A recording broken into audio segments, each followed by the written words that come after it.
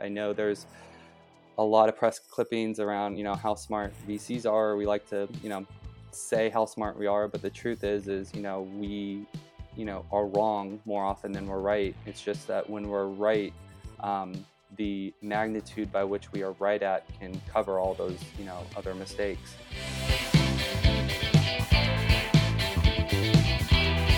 Brett, thank you so much for joining us today on Demo Day. My pleasure. Thanks for having me. So Brett, you have been a venture capitalist at Sway now for over 6 years, and you've had the opportunity to really see the ebbs and the flows. You've been through different technologies, different paradigm shifts. And the one question that I wanted to start with is, why are you so passionate about venture capital? Why have you chosen this to be your life's passion and career? Yeah. So this all goes back to, my first job, basically coming out of college. I worked at a early stage tech startup. There were 3 co-founders, and I was the first outside employee, literally number 4 on the team. And I just loved the startup culture. I got to work on everything in the business other than actually write code. So everything from finance to marketing to being chief janitor, you name it, I probably did it. And I love the fact that I was working in an area with, I actually had a material impact on the business, and I wasn't just another cog in the wheel in a big organization. And so I just had this passion for early stage tech, and kind of earlier the better. And so after that startup sold, we went and started a second one. And that was when we raised a little bit of money on that second one. That was my first exposure to venture. And to this date, I don't remember that meeting, what was said. The thing that always stuck with me was coming out of that meeting. All I could think about was like, whoa, how do you get that job? Because I realized, if they're talking to me, they're talking to a whole bunch of different early stage tech startups. They're talking to, they're learning about different industries, new technologies, and that, ability to kind of be, when you're in a startup, you're, an inch wide and a mile deep, and, you're all encompass. Everything is about, that startup. Whereas, venture, we get to work in a number of different industries, a number of different startups, different technologies. And so we're more, a mile wide and, an inch deep. And that constant learning, that constant challenge of, trying to think through the, how things are going to impact in the future, the constant challenge of trying to solve another problem or help solve a problem for an entrepreneur. That's what gets me really excited. And that's the part I love most about this job. I'm really excited to learn more about, what you do day to day. And even now, I mean, we're right in the midst of what feels like, an episode of Black Mirror, right? We're now weeks into quarantine, and I've been so interested to learn about the psychology of a venture capitalist in this time because, a lot of the VCs that we've had on the show talk a lot about conviction investing and how you really have to believe in the investments. You have to believe with all of your heart. And I just find it so difficult to be in your shoes, to have that conviction and to have that trust when it's so difficult for you really to feel the energy of the people sitting across the table from you. So I'm really excited to learn more about that side. But I thought maybe we could start by just getting a little bit more understanding around your background, where you grew up. Are you from the Los Angeles area, or did you eventually come down here? Yeah, no, I mean, first of all, if you think it's difficult for us, it's, way more difficult for the entrepreneurs. And our job is to support them and help guide them through as best we can. But, as crazy as it is for us, it's, even crazier in the portfolio companies themselves. So we try never to forget that, having walked in, those shoes before. Yeah. But I did grow up in LA, went to Chatsworth High School, grew up in the LA, the San Fernando Valley, and decided to go to Cal to go play. So I played baseball all the way through college, and I wanted to go to the best academic school I could go to, as well as the best sports or baseball program I could find as well. The Pac-12 has historically been the best league in all of college baseball, and Cal is a extremely good academic school. So it was a perfect marriage for me at the time. And I didn't have a whole lot of tech interest per se. Growing up, I was an athlete. I played a number of different sports, and but had never spent a whole lot of time in the Bay Area. And obviously, going to Cal kind of opened up my eyes a lot to that. Ended up working in the Bay Area for 7-8 years, and eventually made my way back down to LA. And that's when I started to realize, for as established as an ecosystem as the Bay Area was, LA was, really growing at that time. And, there are a number of investors that have been doing this, a lot longer than I have down here in LA. When LA was, much smaller. And, I feel like I'm seeing the fruits of a lot of their labor, and getting a chance to kind of piggyback off a lot of work, that people have done over the last 10 years, 20 years, and just, take advantage of, this growing ecosystem. Now, for those that, have just started to learn about the LA ecosystem or have just launched an accelerator, just launched a fund in the last 3-4 years, can you give us kind of an insight? Like, what was it like when you first got down here, and what was the tech ecosystem like when you first arrived? So it was definitely established, but, I would say smaller than it was today. The Bay Area, is still kind of the epicenter of the industry, but there's so much capital up there, and so much sharp elbows that LA just feels a lot more collaborative.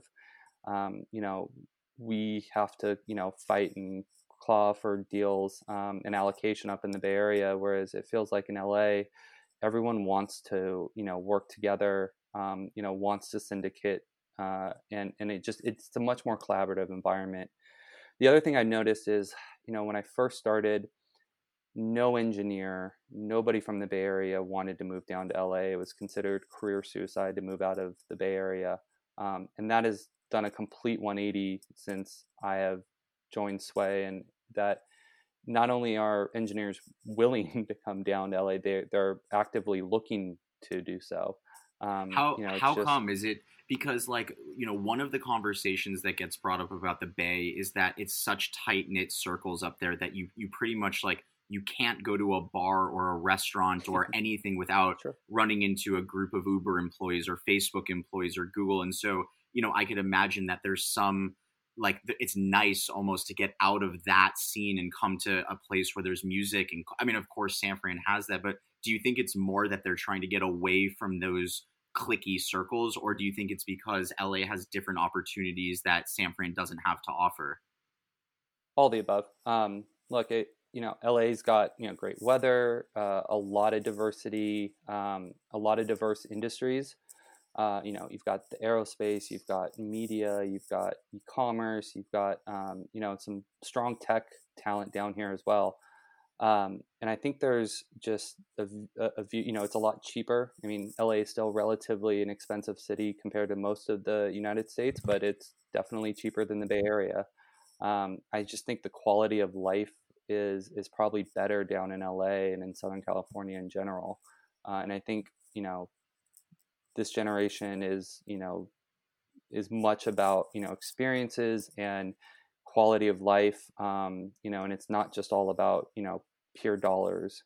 And so I think it's a broader consideration set that they're taking into, and they're not just, trying to chase the top dollar. It's a much more holistic view that, I'm seeing engineers and entrepreneurs take. Do you still feel like it's career suicide? Meaning, like, if you are a, 13, 14, 15-year old that knows they want to be an engineer, that you want to work for, a great organization, do you still feel like it's almost like you have to go through the Bay in order to attain those goals? Or are you seeing bright spots happening here in Los Angeles that are almost changing that narrative? I think there's bright spots, not just in LA, but across the country. I think, if I'm, coming out of high school, college, I'm looking for, a great company, regardless of geography. Mm-hmm. And you've got some wonderful, great companies down here in LA. You've got some, amazing companies in Austin, in Denver, in Salt Lake City, in Seattle. There's a lot of different locations that just have some fantastic companies. There's also New York and Boston. So yeah, in terms of amount of capital, the Bay Area still has the most there, probably the most depth of experience compared to other geographies, but by no means is it career suicide to go anywhere else. You absolutely can build a incredible business or join an incredible business, I think, anywhere these days. Now, going back to kind of earlier days of Brett, how would your teachers describe you in elementary school? Like growing up, were you always just athletic through and through, or did you have other hobbies? Yeah. So how would your professors or how would your teachers describe you back in the day? Uh, I was a mix of different things. I always played sports growing up, and I was always on the baseball team. Played basketball a little bit. Played a number of different sports. Um, but I also was also a nerd at heart too. I liked art and drawing. I liked video games. I liked comic books. So I kind of had a split uh, personality or split interests, as it were, in terms of the kind of nerdy side and the sports side, and kind of had friends in both worlds. And so growing up, I always I was running in different circles constantly. I never had a one clique that I always hung out with. So I always had a lot of different interests, and I think that has probably served me well. I feel like I can, communicate with a number of different type of people, whether it be engineers or salespeople or whatever. I can communicate and we can geek out on something, or we can, go down the rabbit hole of sports. I've got I can talk about a little bit of a lot of things, which I think helps. Yeah, I was gonna say it sounds like I love asking guests on our show like how would teachers or mentors describe you early, because you can kind of see those pick back up again later in life, right? Like now doing what you're doing, you can't just be all in on fintech. You have to be able to communicate Yep. with people that are in e-commerce or doing, B2B SaaS or software. And so seeing, how you were back then, now coming back to play, as you said, it's really interesting. How did you know that you wanted to go to Berkeley, or like what, I know that sports played a big role in that, but what ended Yeah. up making that be the final decision? It was a combination of I always wanted to pit myself against the best. I'm very competitive. Even today, it doesn't matter what we're doing. I want to win. Uh, and so I wanted to go to the best academic school I could, and I wanted to go play in the Pac-12. It was at that time the Pac-10, because it was by far the best college baseball league in the nation. Um, and so I had a chance to go play against a number of players that went on to play professional baseball.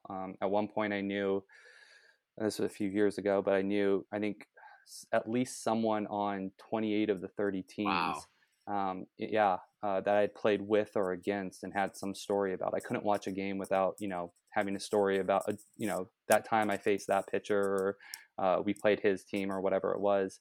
But at the same time, I wanted to go to a top academic institution because I wasn't highly recruited. I walked on at Cal, and I, as much as I would have loved to have made that my career at that time, there wasn't a guarantee that I was, talented enough to make it to the pros. So I kind of always had that in the back of my mind. I wanted to make sure I got, the best education I could get, as well as, the best, competitive landscape in terms of playing ball.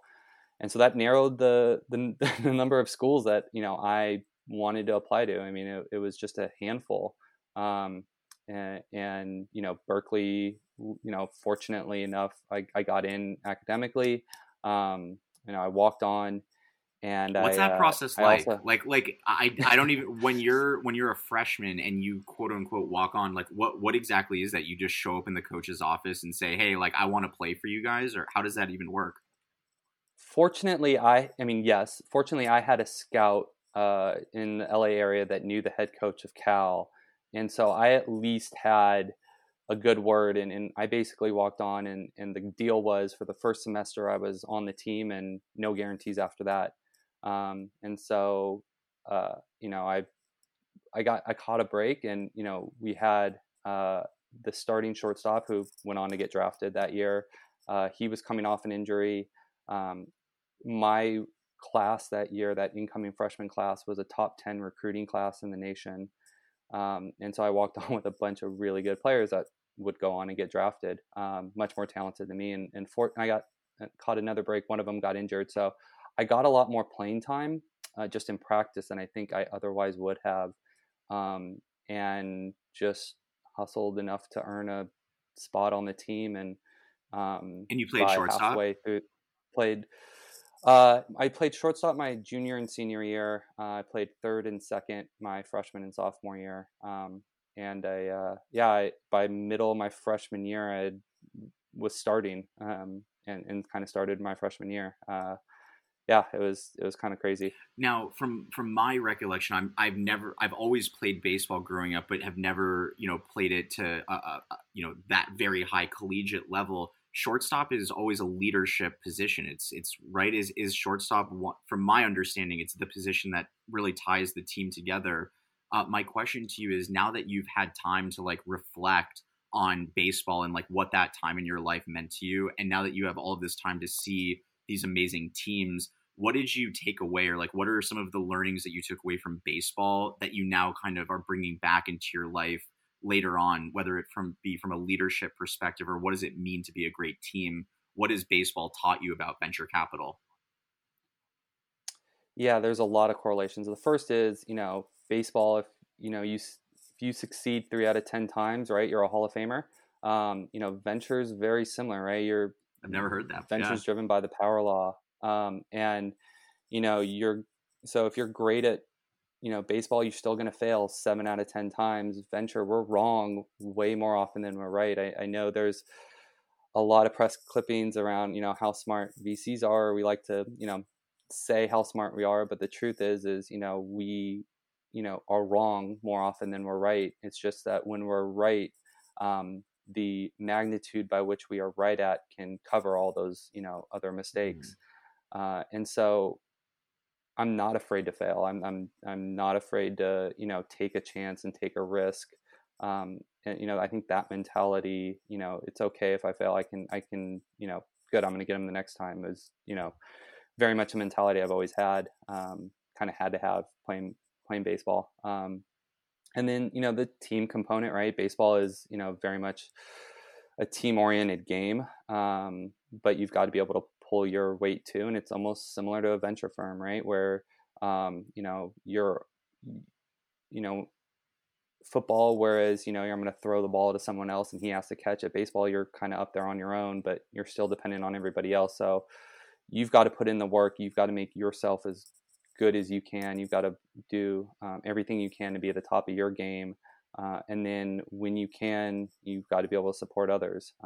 And so I think those are the two biggest Yeah. lessons walking away from baseball that are, I think, most directly correlated to venture. Was there a moment in college when you thought to yourself, I want to become, I know that you jumped into business first, but what was your path to VC from a mentality perspective? Like how did you transition Yeah. from school and then eventually get into VC and Sway? So I had almost no clue about what venture was coming out of college. I talked to students and interns today, and they're so far ahead of where I was at that time. Um, I knew I did not want to go work in consulting, in iBanking, which at that time most of my colleagues did. It wasn't cool, it wasn't sexy to go work at a startup or a tech company, and so it was. I knew what I didn't want to do. Hmm. I knew wherever I wanted to go, I wanted to be able to have an impact. I didn't want to be buried between or behind, a ton of bureaucracy, a bunch of red tape. I wanted to be able to do things that actually mattered in an organization. I wanted, I'm not. Oh, I don't know if I would be the greatest big company employee. I'm very much like, if I see something, I'm going to go get it done type of person. And my mentality, I like fast paced environments. That mentality fit well in the startup environment. Whereas, if you saw a problem or saw an issue, you just went and solved it. There wasn't a whole lot of, there's nobody else to go do it. And so that's where I kind of just fell in love with the tech startup, ecosystem and how you go about building companies and, having real impact from day one. And it wasn't until the second startup where I started to learn about venture capital and we raised a little bit of money, not much, but it was at that point is when I was my first exposure to venture. And it wasn't until then that it was like, well, okay, that's an interesting job, but it wouldn't be, it always was filed away in the back of my mind, but it wouldn't be for God, another 5-6 years later where I'd get a chance at pursuing that. Now, I know that you started out as an associate and then became a principal. For those that don't really understand the difference in terminology, can you help the listeners, including myself, just what does it mean to be an associate? What does it mean to be a principal, and how are they different from one another, if different at all? Yeah. Every venture fund does this slightly differently, but in general, the bottom is, an analyst. This is typically right out of undergrad. A lot of times if you're at a bigger fund, you're cold calling, if you're investing at the Series B, every time there's a big Series A announcement, right, they're trying to get in touch with, that Series A company. So it's like deal sourcing mostly at an you might be doing research on the market. It's very much an analyst type of position. Got it. Associates kind of that, next rung up. Depending on the firm, you could have different roles. Maybe you're starting to get on a deal team a little bit. Principal is the next rung up after that, and that's kind of the one right below partner, right? And then partners kind of, there's general partners, there's managing directors. They kind of splice that up a little bit differently. But the way I describe my job at a high level is, so I work with each of our partners, all four of them, and I tend to do a lot of the behind the scenes work to make them look good.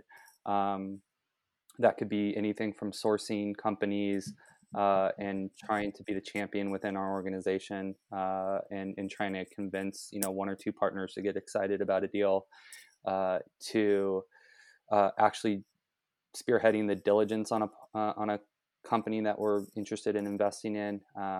I'm oftentimes in the middle of actually executing the transaction, whether negotiating, working with the lawyers, issuing the term sheets, building the cap table, all that stuff.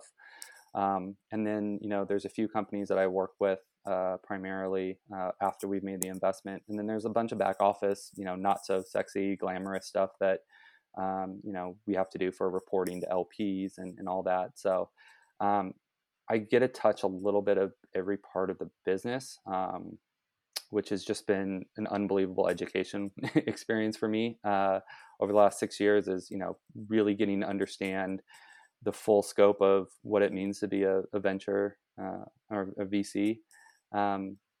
It's not just, pick a company and invest, right? Yeah. There's portfolio management, there's, LP communication. There's so much more that goes into this that, it really, it really is an apprenticeship type of business, because it's, what everyone sees is, you get to meet with entrepreneurs and then you get to cut them a check.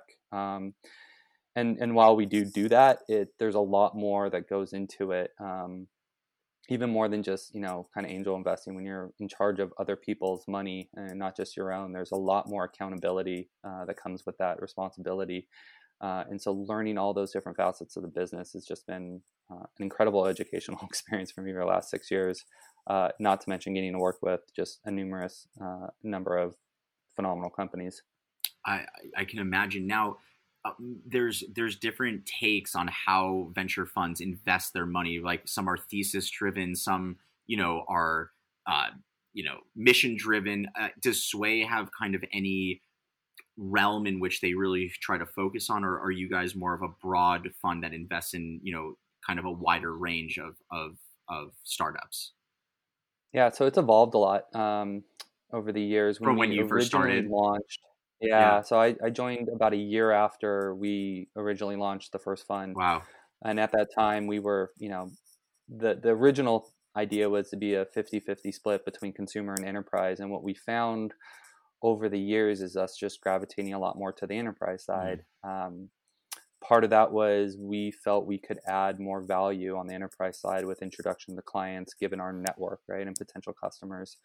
Another part of that was while it's cheaper than ever to start a company, scaling a consumer company these days is just gotten so expensive. Customer acquisition channels, have just become so diluted. If you were, when I started, if you were really good on Instagram and you were really good on, maybe even Facebook at that time, you had a marketing advantage, right? And you saw what happened with Dollar Shave Club, right? And you've seen a number of Casper instances. and you name it. Exactly. Right. Today, whereas you could get that kind of viral loop going today, the challenge is each additional marginal customer is more expensive. So customer acquisition costs when I first started would actually sometimes, go down over time.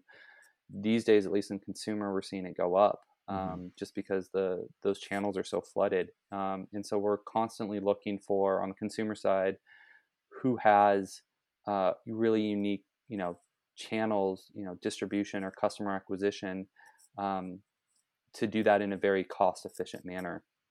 And that's become a lot harder. On the flip side, those that can do that, it becomes more defensible as well. Yeah. Um, Even more so so for because of all, B2B, right? I mean, because B2B Mhm. is traditionally, hire a sales team, smile and die. And now they're beginning to utilize LinkedIn's ad platform. They're beginning to utilize some of these acquisition channels that, traditionally just they wouldn't have the opportunity to do so. Well, yeah, and then on the B2B side, right, is we're starting to see a lot more bottoms up selling, right? Top downs at traditional, right? You hire a traditional sales force and they go talk to the head of IT, and it's a long sales cycle process. What we're seeing a lot more of, especially with open source, especially with, um, you know, these developer tools and you know, things like Slack, where they get in the ground and they're almost free, right? It's almost a consumer type of distribution or acquisition strategy, and they kind of proliferate throughout the organization. And then you add on the Salesforce on top of that, and you walk into an organization and hey, you've got 30%, 40% of your employees already using this product. That's a lot easier sell, a lot shorter time frame, and a very different type of selling Mm. than kind of the traditional method. And that is exploding. And so we're seeing a lot of this, consumerization of B2B, and it's because it's a much more efficient sales process. I was listening on one of your last podcasts talking about you were going through some of the red flags that you look out for when meeting new startups, and it was really you said something to the effect of how entrepreneurs carry themselves during due diligence. Are they able to actually get you what you need in a timely manner, or are they dragging their feet and making it hard for you to get what you need? And that can sometimes be an indication of how they'll actually be once you've invested in them. Can you talk a little bit more about, what you like to see in startups that you're doing due diligence on? And then maybe the contrary is like, in the deals where it hasn't gone well, what are the red flags for you? And maybe you could elaborate a little bit more on, what you look for and what you don't. Yeah. So this has been one of the biggest lessons I've learned over the 6 years is, when I first started and we were doing due diligence, was very focused on the numbers, and we still are, but it was all about market analysis and evaluating the cohorts and LTV to CAC ratios and what are the financials and breaking digging into the model and while we definitely still do that, one thing I started to realize, and this took years, is the entrepreneurs that just ran that process smoothly, right? The ones that you say, hey, cool, we'd love, we like what you're doing. Let's, can you send us a data room? And they've already got 80% of the stuff you would want or would ask for already there. You make a couple other requests, and then sure, no problem, we'll get it to you next week, and then they get it to you next week. Any questions you have, they answer fully. It doesn't feel like they're trying to, skirt around it, hide an issue, skirt around an issue. They're very upfront. They're transparent. They'll be the first to recognize where a challenge is, and they've already thought through how to, mitigate that or how they're going to overcome that. Those entrepreneurs we've had a lot of success with, honestly. The ones that ran the process really well. I think it's because, if they're running that well, they're able to communicate well with their internal team on, the vision and everything. They're able to follow up with customers. If you're not following up with me and I'm trying to give you money, you're probably not following up with your customer base very well. You're probably not following up with hiring. So it's an indication of how well they run the business, just kind of in general. And so as much as, don't get me wrong, the numbers and the metrics and all that is still very, very important. But I've learned to listen a lot more to kind of that spidey sense of how is this going, right? Whereas entrepreneurs that don't feel like they ever give you the full answer, or you ask for materials and we'll get it to you on Friday, and you follow up a week later and no, we'll get it to you, and they give you part of what they were going to give you. And they're the times that we've gone through that, and we were so focused on the metrics and the market or the product, and we kind of just didn't pay as much attention to how well things were being run. Those are times we've had trouble, and so as much as it is about telling a good story, having the metrics to back it all up, how well you kind of run that diligence process is part of what I'm kind of evaluating as well. It's so interesting because I think it's one of those things that sometimes founders can get so enamored by the technology that they're building or the problem that they're solving that they think that this is all you need in order to secure an investment. But they often, I would imagine, forget that this is a marriage. This is a partnership for a long time with this VC, and they're not just looking at the problem you're solving today, because so often that problem changes and needs to evolve, and it's never going to be like that forever. And so I think it's just great advice for founders to hear a VC actually say how important this process is, because I would imagine they'd say, oh, well, it's fine. Like, I'll just get back to Brett in a couple of days. It's not that big of a deal. It's just X, Y, and Z. But really, that's almost one of your super powers, is to assess whether or not, are they going to be true to their word? Are they going to do what they say they're going to do? And I think, a lot of people maybe slide away from those details because they just don't think it's that important. But then they hear this podcast, they hear you talking about that it's actually one of your biggest things that you look for, and maybe that will actually change, their dynamic. So I think that's amazing advice. Thank you for that. What size companies? I know that right now, seed and Series A and Series B, it's all, dependent. All the same. Yeah, exactly. I mean, Yeah. I was part of Mucker's very first class in a seed or a pre-seed round. Now I've got friends getting $4 million seed rounds, and it's what the hell's going on? Talk to us a little bit about where is Sway from a, are you guys Series A, Series B, or do you think about it more as check size? How are you guys doing your investment each year? Yep. So our bread and butter is Series A, and the way we define Series A is, we want to write a $3 to $7 million check, right? So the round size is typically a $5 to $12 million round, somewhere in that range. We want to try to get 15% ownership, 20% if we can, somewhere in that range when we lead a round. So you can kind of, back into what those, valuation ranges are. And, when we invest at Series A, companies are definitely in revenue most of the time. It, might not be a ton of revenue, but we want to see some indication of product market fit, or some indication that you're on your way to achieving product market fit. We do some seed investing. Quite honestly, we part of what we do with seed is we're not necessarily valuation concerned or ownership targets at seed. For us, it's really about getting in early with unique teams or in markets that we're really excited about.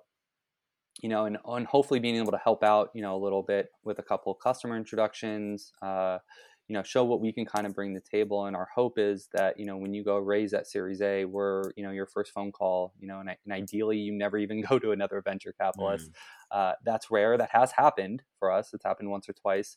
That is rare though. But we're at least at the table. We're at least, in the conversation, for us that, and then that diligence process is a lot easier for us at the, when we go to lead a round, because we've got a year, 18 months of experience kind of working with you, right? We've gotten, monthly updates, maybe we've done, calls once a month, once a quarter, whatever it is. We've got some track record of data points that we can go back on and see. And so it makes the diligence process a lot faster and a lot easier. And then we occasionally will go later stage 2 opportunistically, mainly because we've got an LP base that likes to do direct deals. That's a new, very much a emerging trend over the 6-7 years I've been doing this. Can you talk more about what is a direct deal versus an indirect deal? So typically LPs invest in our fund, right? They give us money and then we deploy that capital directly into startups. So we're investing directly into startups. There is a increasing trend of, LPs not only wanting to invest in funds, but also wanting to do direct investments into, startups themselves for a number of reasons. Is that a conflict of interest, or does that make you guys compete against each other, even though you're kind of a part of the same team? No. So the way we structure it is, let's say we're leading a deal, $10 million round, we'll put in $5 million. There's, the other insiders or other VCs, maybe there's 3 million of demand there and there's 2 million left over. We and the company have to go fill out and finish the round. I see. We will then take that 2 million opportunity and show it to our LPs and see if they are interested. And we'll help them invest directly if they're interested. So we know our LPs well enough to we kind of know what deals that might get them excited or might not. It's it's a way for them to kind of lower their fee structure, be more concentrated into certain industries or certain companies that they really like. We also have LPs that can be strategic advantages based on the relationships. Maybe it's a family office that made maybe it's a family office that made a bunch of money in real estate, and it's a real estate technology company. Mm-hmm. Maybe they can open up a lot of doors in that industry. And so we try to be very thoughtful about the way we go about doing it. But the fund very much does its thing. We're leading the round, and then we'll bring in, and these are conversations we'll have with the entrepreneur. By no means are we forcing it to happen or saying it must, you have to take the money from here. It's additive. I'm picturing like this because Sway they lead the round, but you also are a part of some investments where you're not leading the round. Is that true, or do you always lead the round 100% of the time? No, we don't always lead. We are very comfortable not leading so long as we can still kind of get, put the dollars to work we want to deploy. So if we can get, a big enough allocation and there's another great VC that's leading the round that is sitting on the, the board and they're, the quote unquote lead, we're more than happy to be part of that round and let them kind of take the lead on all that. But we are willing to, invest with conviction and issue a term sheet and do all that as well. So I'm picturing like almost like a Settlers of Catan board, like this board game where like you can lead the round or you cannot lead and be a part of. Can you bring us into the psychology or the strategy from a VC of like, how do you decide when you want to lead versus when you want to be a part of? I can't even picture what's the strategy behind it, kind of like in board game lingo. Yeah. So either way, we've got to get conviction around, that we want to invest in this company, whether we're going to lead it or not. So let's say we, lead the round. Obviously, we've done our due diligence, we've done our homework. We're super excited about this company. We'll issue a term sheet. But let's say they get competing term sheets from other VCs. Again, we'll take the $10 million round example. Let's say they get a $5 million, a $10 million round, $5 million from another great VC, and they come to us and say, "Hey, I'm going to take that, their term sheet." Okay, well, we still want to put in $3 to $4 million of the round, and then maybe you get one or two from the existing insiders, and all of a sudden that round's done, and the entrepreneur doesn't have to go fill it out. That's a situation where we've already done our homework, we've already had the conviction. And now we're just, filling out the rest of that round and making it easy for the entrepreneur to get back to building their business. And then what about the flip side? Like, what are the advantages or the pros to being the lead of a round? A number of things. One is, we are the investor of record, basically. So when you're the lead, to us, it's much more about than just, the terms at which the deal gets done, right? It's, now once that deal is done and consummated and, the money hits the bank, we're the ones, responsible. We're likely sitting on a board, right? If there's a follow-on financing, we're going to help spearhead that. If there is, a hiring effort, that we can help interview or help close candidates, we'll be the first to step in. There's just, I think, extra additional responsibility that comes with being the lead, which, is more work, but it's also incredibly rewarding. You develop great relationships with these entrepreneurs and with the teams, and it's very satisfying to do that work. And it's something that a lot of us at Sway are former operators or entrepreneurs, and it's the work we want to do, and it's we think it's what sets us apart. I know a lot of VCs talk about quote unquote value add and all the things they do, and there's some that do a remarkable job, and there's others that it's just lip service. Mm-hmm. And we want it hopefully to be more than just lip service.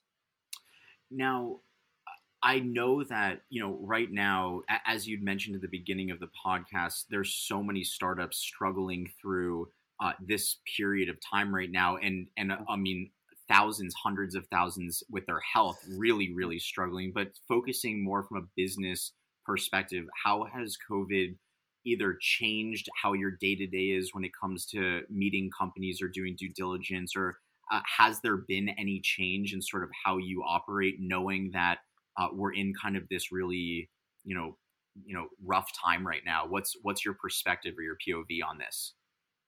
I mean, there's definitely been a change, right? And this is not normal. Anyone that says business as usual, I think is not telling the full story.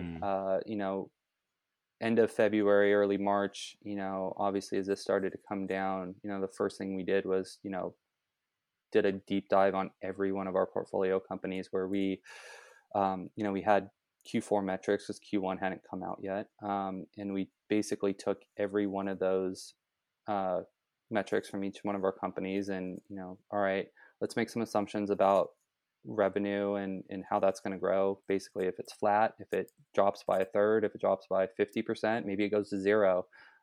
When's our cash out date, right? How much runway does each company have? And then we overlaid, kind of the operating expenses on that. So what if we made 10%, 20%, 50% cuts? How much runway would that buy us?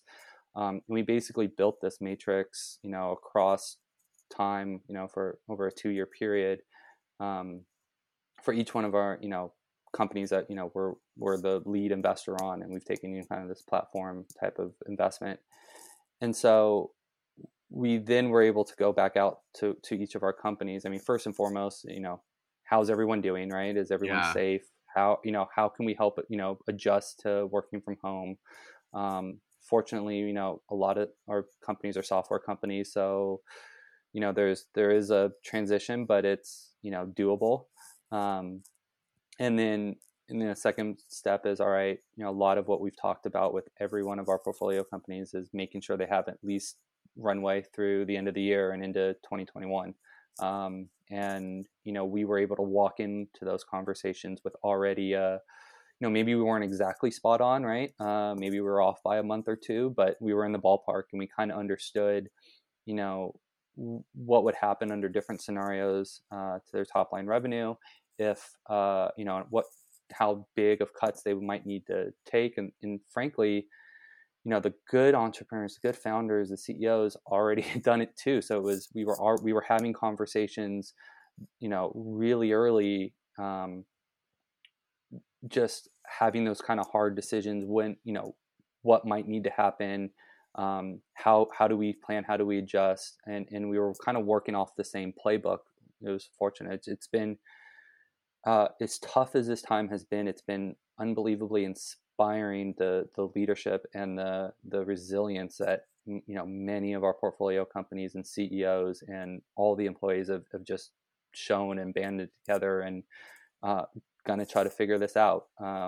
It's pretty amazing to sit back and see this kind of happen real time. Have you seen any threads of leadership or any threads of personality traits that are really rising to the occasion? I mean, I don't know if it was John Doerr in his book Measure What Matters, but he said something to the effect of, bad companies will die in a tough times. Good companies will survive, and great companies will actually thrive and move and become a much better version of themselves.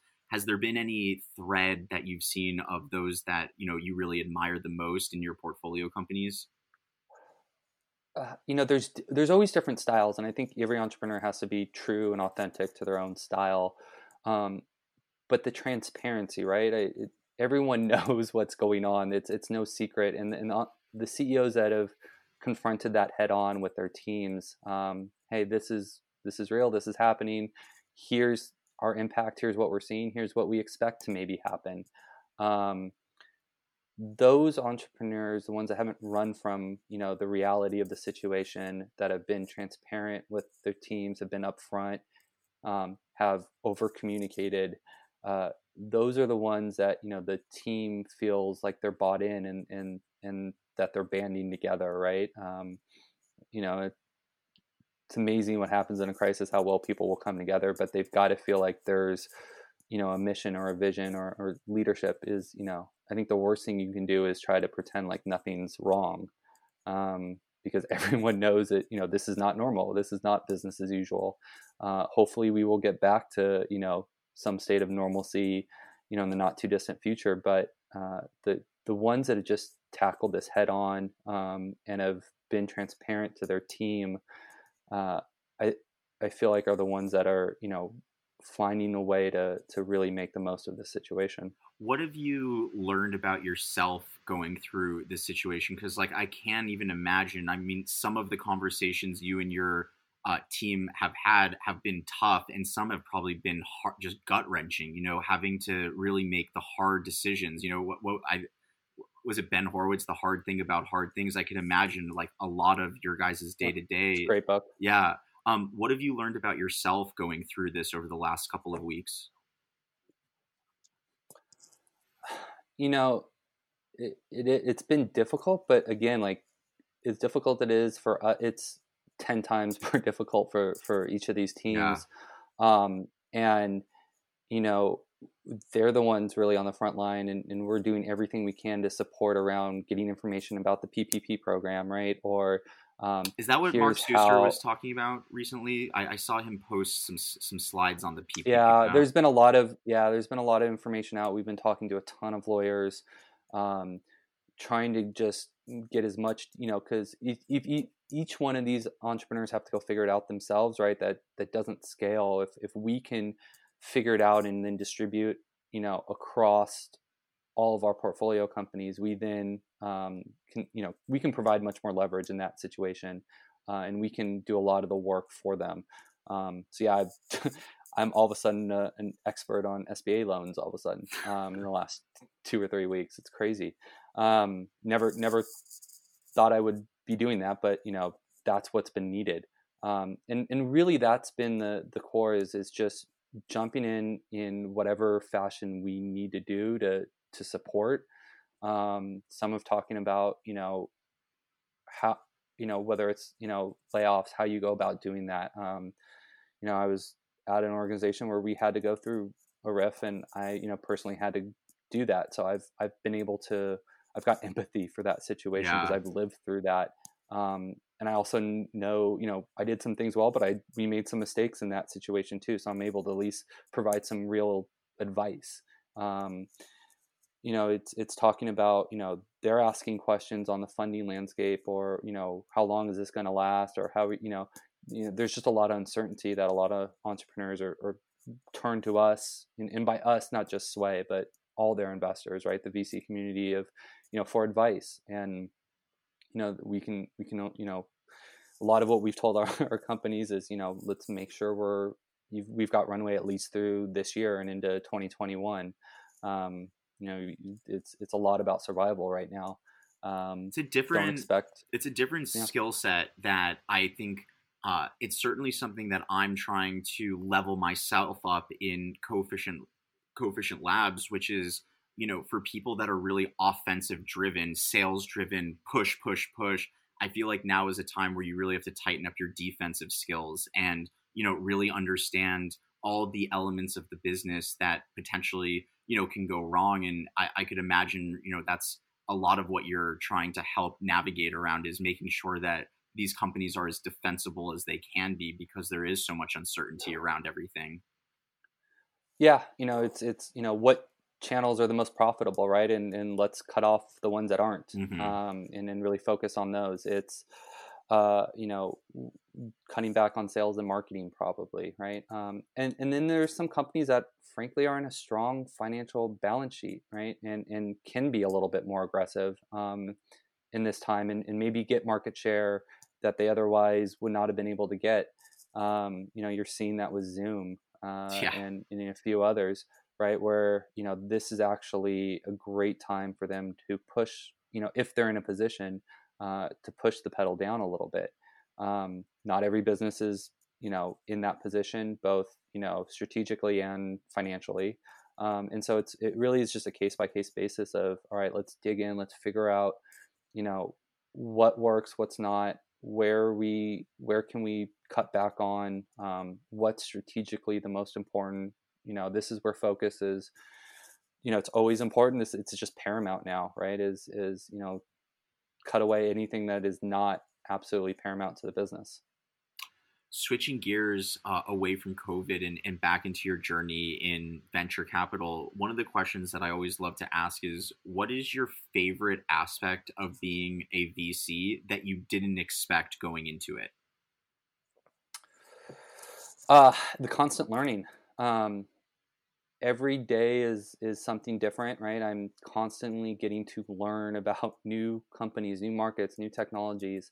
Um, it's a treat to go talk to an entrepreneur, regardless of if we invest or not, that just knows their market, right? And I walk away, frankly, more often than not, I'm the one learning in those situations, right? Because I might be coming at your business for the first time.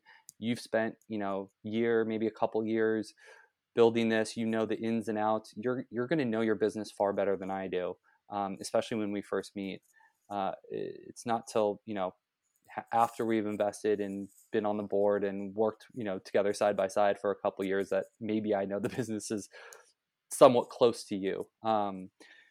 And so it's every time I get to meet with entrepreneurs, I'm learning, like they're teaching me, and it's a treat to constantly be challenged in that way, to constantly be forced to think about new technologies, or if this plays out, what does that mean for in the Hmm. future? How do you strategically go about this? What does that mean on the competition side? Like it's a nonstop thought exercise, which is I love. It's one of the best parts of the business, um, and I'm very fortunate to be in that position to do that.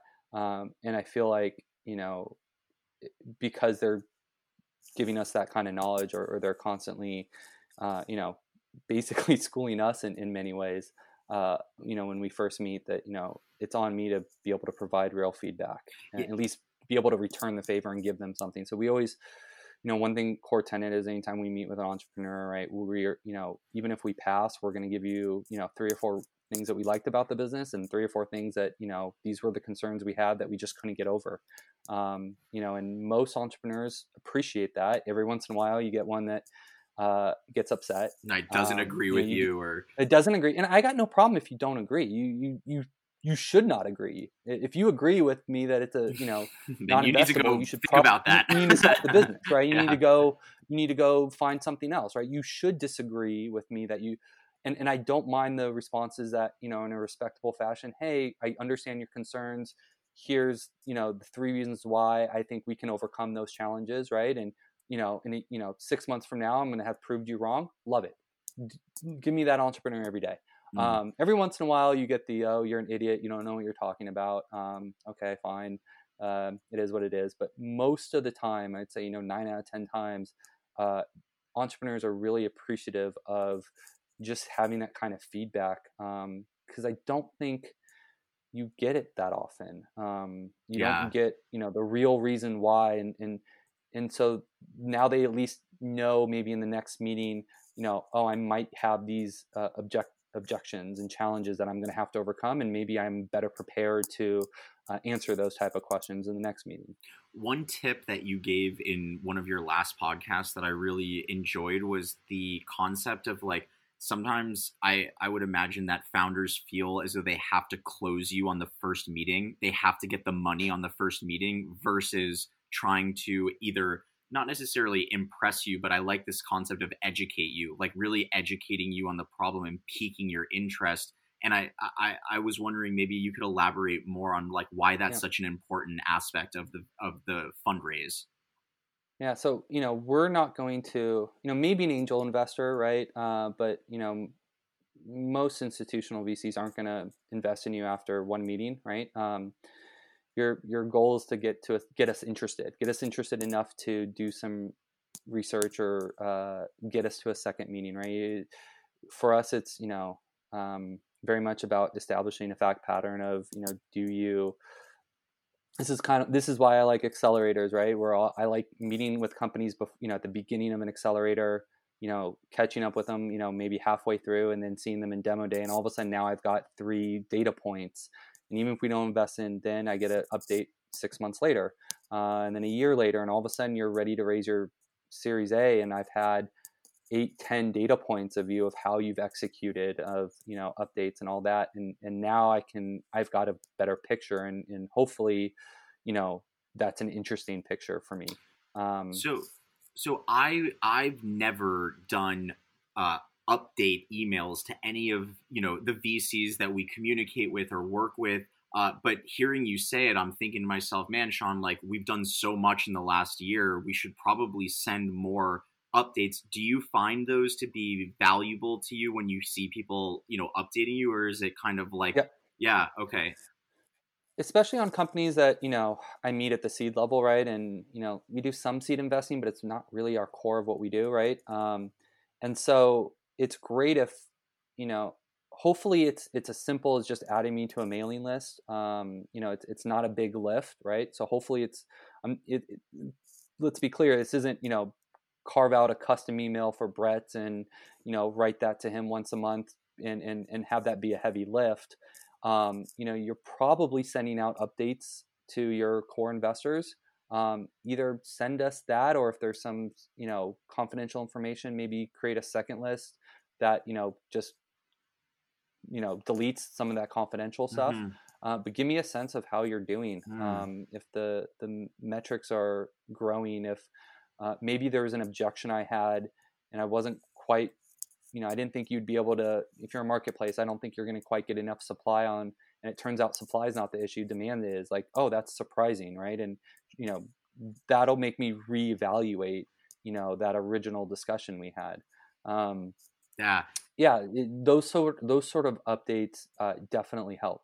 I mean, whether you love or hate him, I know Gary Vaynerchuk I was recently listening to him do a video, and he's like, I changed my mind. Like, I changed my mind. I had a thought about your business. You've shown me the data, and I changed my mind. I now like it, and I can imagine those update emails. Sometimes you go, wow, I've actually changed my assumption of why this might not work, and now I'm starting to see data. So I'm definitely seeing the value in thinking about how I can even utilize updates for myself. Even though So I had that happen to me. There was a company, and I won't say what they do, but basically it was a marketplace, and I never thought they'd get supply. There was just not, that wasn't going to happen. Demand, I could understand. The supply side, I didn't think they could actually do it in any kind of scalable way. 6-8 months later, it turns out supply they were getting, that was ramping up like crazy. The challenge was getting enough demand on the other side. And it was totally the inverse of what I thought it was going to be. Like I said, going back to our earlier part of the conversation, we're wrong a lot. And so it made me reevaluate that opportunity in that company. And if supply is not the problem, if demand is, okay, cool. What does that mean for how you go about marketing in this company? So, yeah, it's really awesome.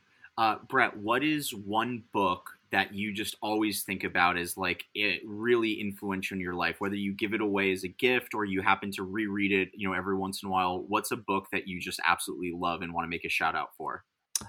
Yeah, so there's a number of classics. There's 0 to 1 and Innovator's Dilemma, and Venture Deals. Are just some of the early ones I read that formed a lot about how I thought about the venture industry.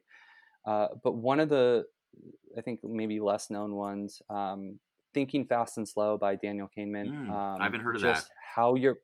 It's a phenomenal book of how your brain processes and makes decisions. And it's obviously, I think it's impactful for anyone, but obviously if you're an investor, it's, really impacted how I go about thinking through problems and, my initial reactions versus more analytical side. And then along those lines, there's another one that I really like too, called Thinking in Bets by Annie Duke. She's a professional poker player, and it's all about, how she makes her decisions at the poker table and how it's much more about the process and not necessarily the final outcome, and how you make, good decisions in an uncertain world with imperfect information. And if you make that process good over the long run, the numbers will work out in time. Both of those are great books for, your thought process and not just investing, but just, kind of in life in general. Cool. I can't wait to pick them up. Brett, what are you most excited about right now? Being able to go back out to a restaurant again. I miss going out to dinner, man. Yeah. Just eating at home every night is not as fun. So I'm really excited about, when this all ends and being able to go back out to a restaurant and go out to dinner with friends again. What's your favorite restaurant? I gotta get that while we're on the line here. So in Culver City, there's an amazing restaurant called Hatchet Hall. Hatchet Hall. Okay. Hatchet Hall. Cannot recommend it enough. It's phenomenal. I think that's going to be a new question I'm going to ask everyone is what's the first restaurant you're going to go to when you get out of this? Hatchet Hall. Yeah. We bought they're selling gift cards as a way of, supporting. So we bought a gift card and we're going to use that thing as soon as it opens. Brett, I've really enjoyed jamming with you today, man. Where can people find you if they either want to hit you on the socials or email, or like what's the best way for, entrepreneurs or people to refer their portfolios to you at? Yeah, I'm on Twitter. I don't post a ton, but I'm always on there, kind of just keeping up. So my Twitter handle is @bmunst. And then the other great way to get a hold of me is email. So it's Brett, BRETT @swayvc.com. Brett, really, really appreciate you, man. Thank you so much for joining us here on Demo Day. I'm Sean Goldfat, and this is Demo Day.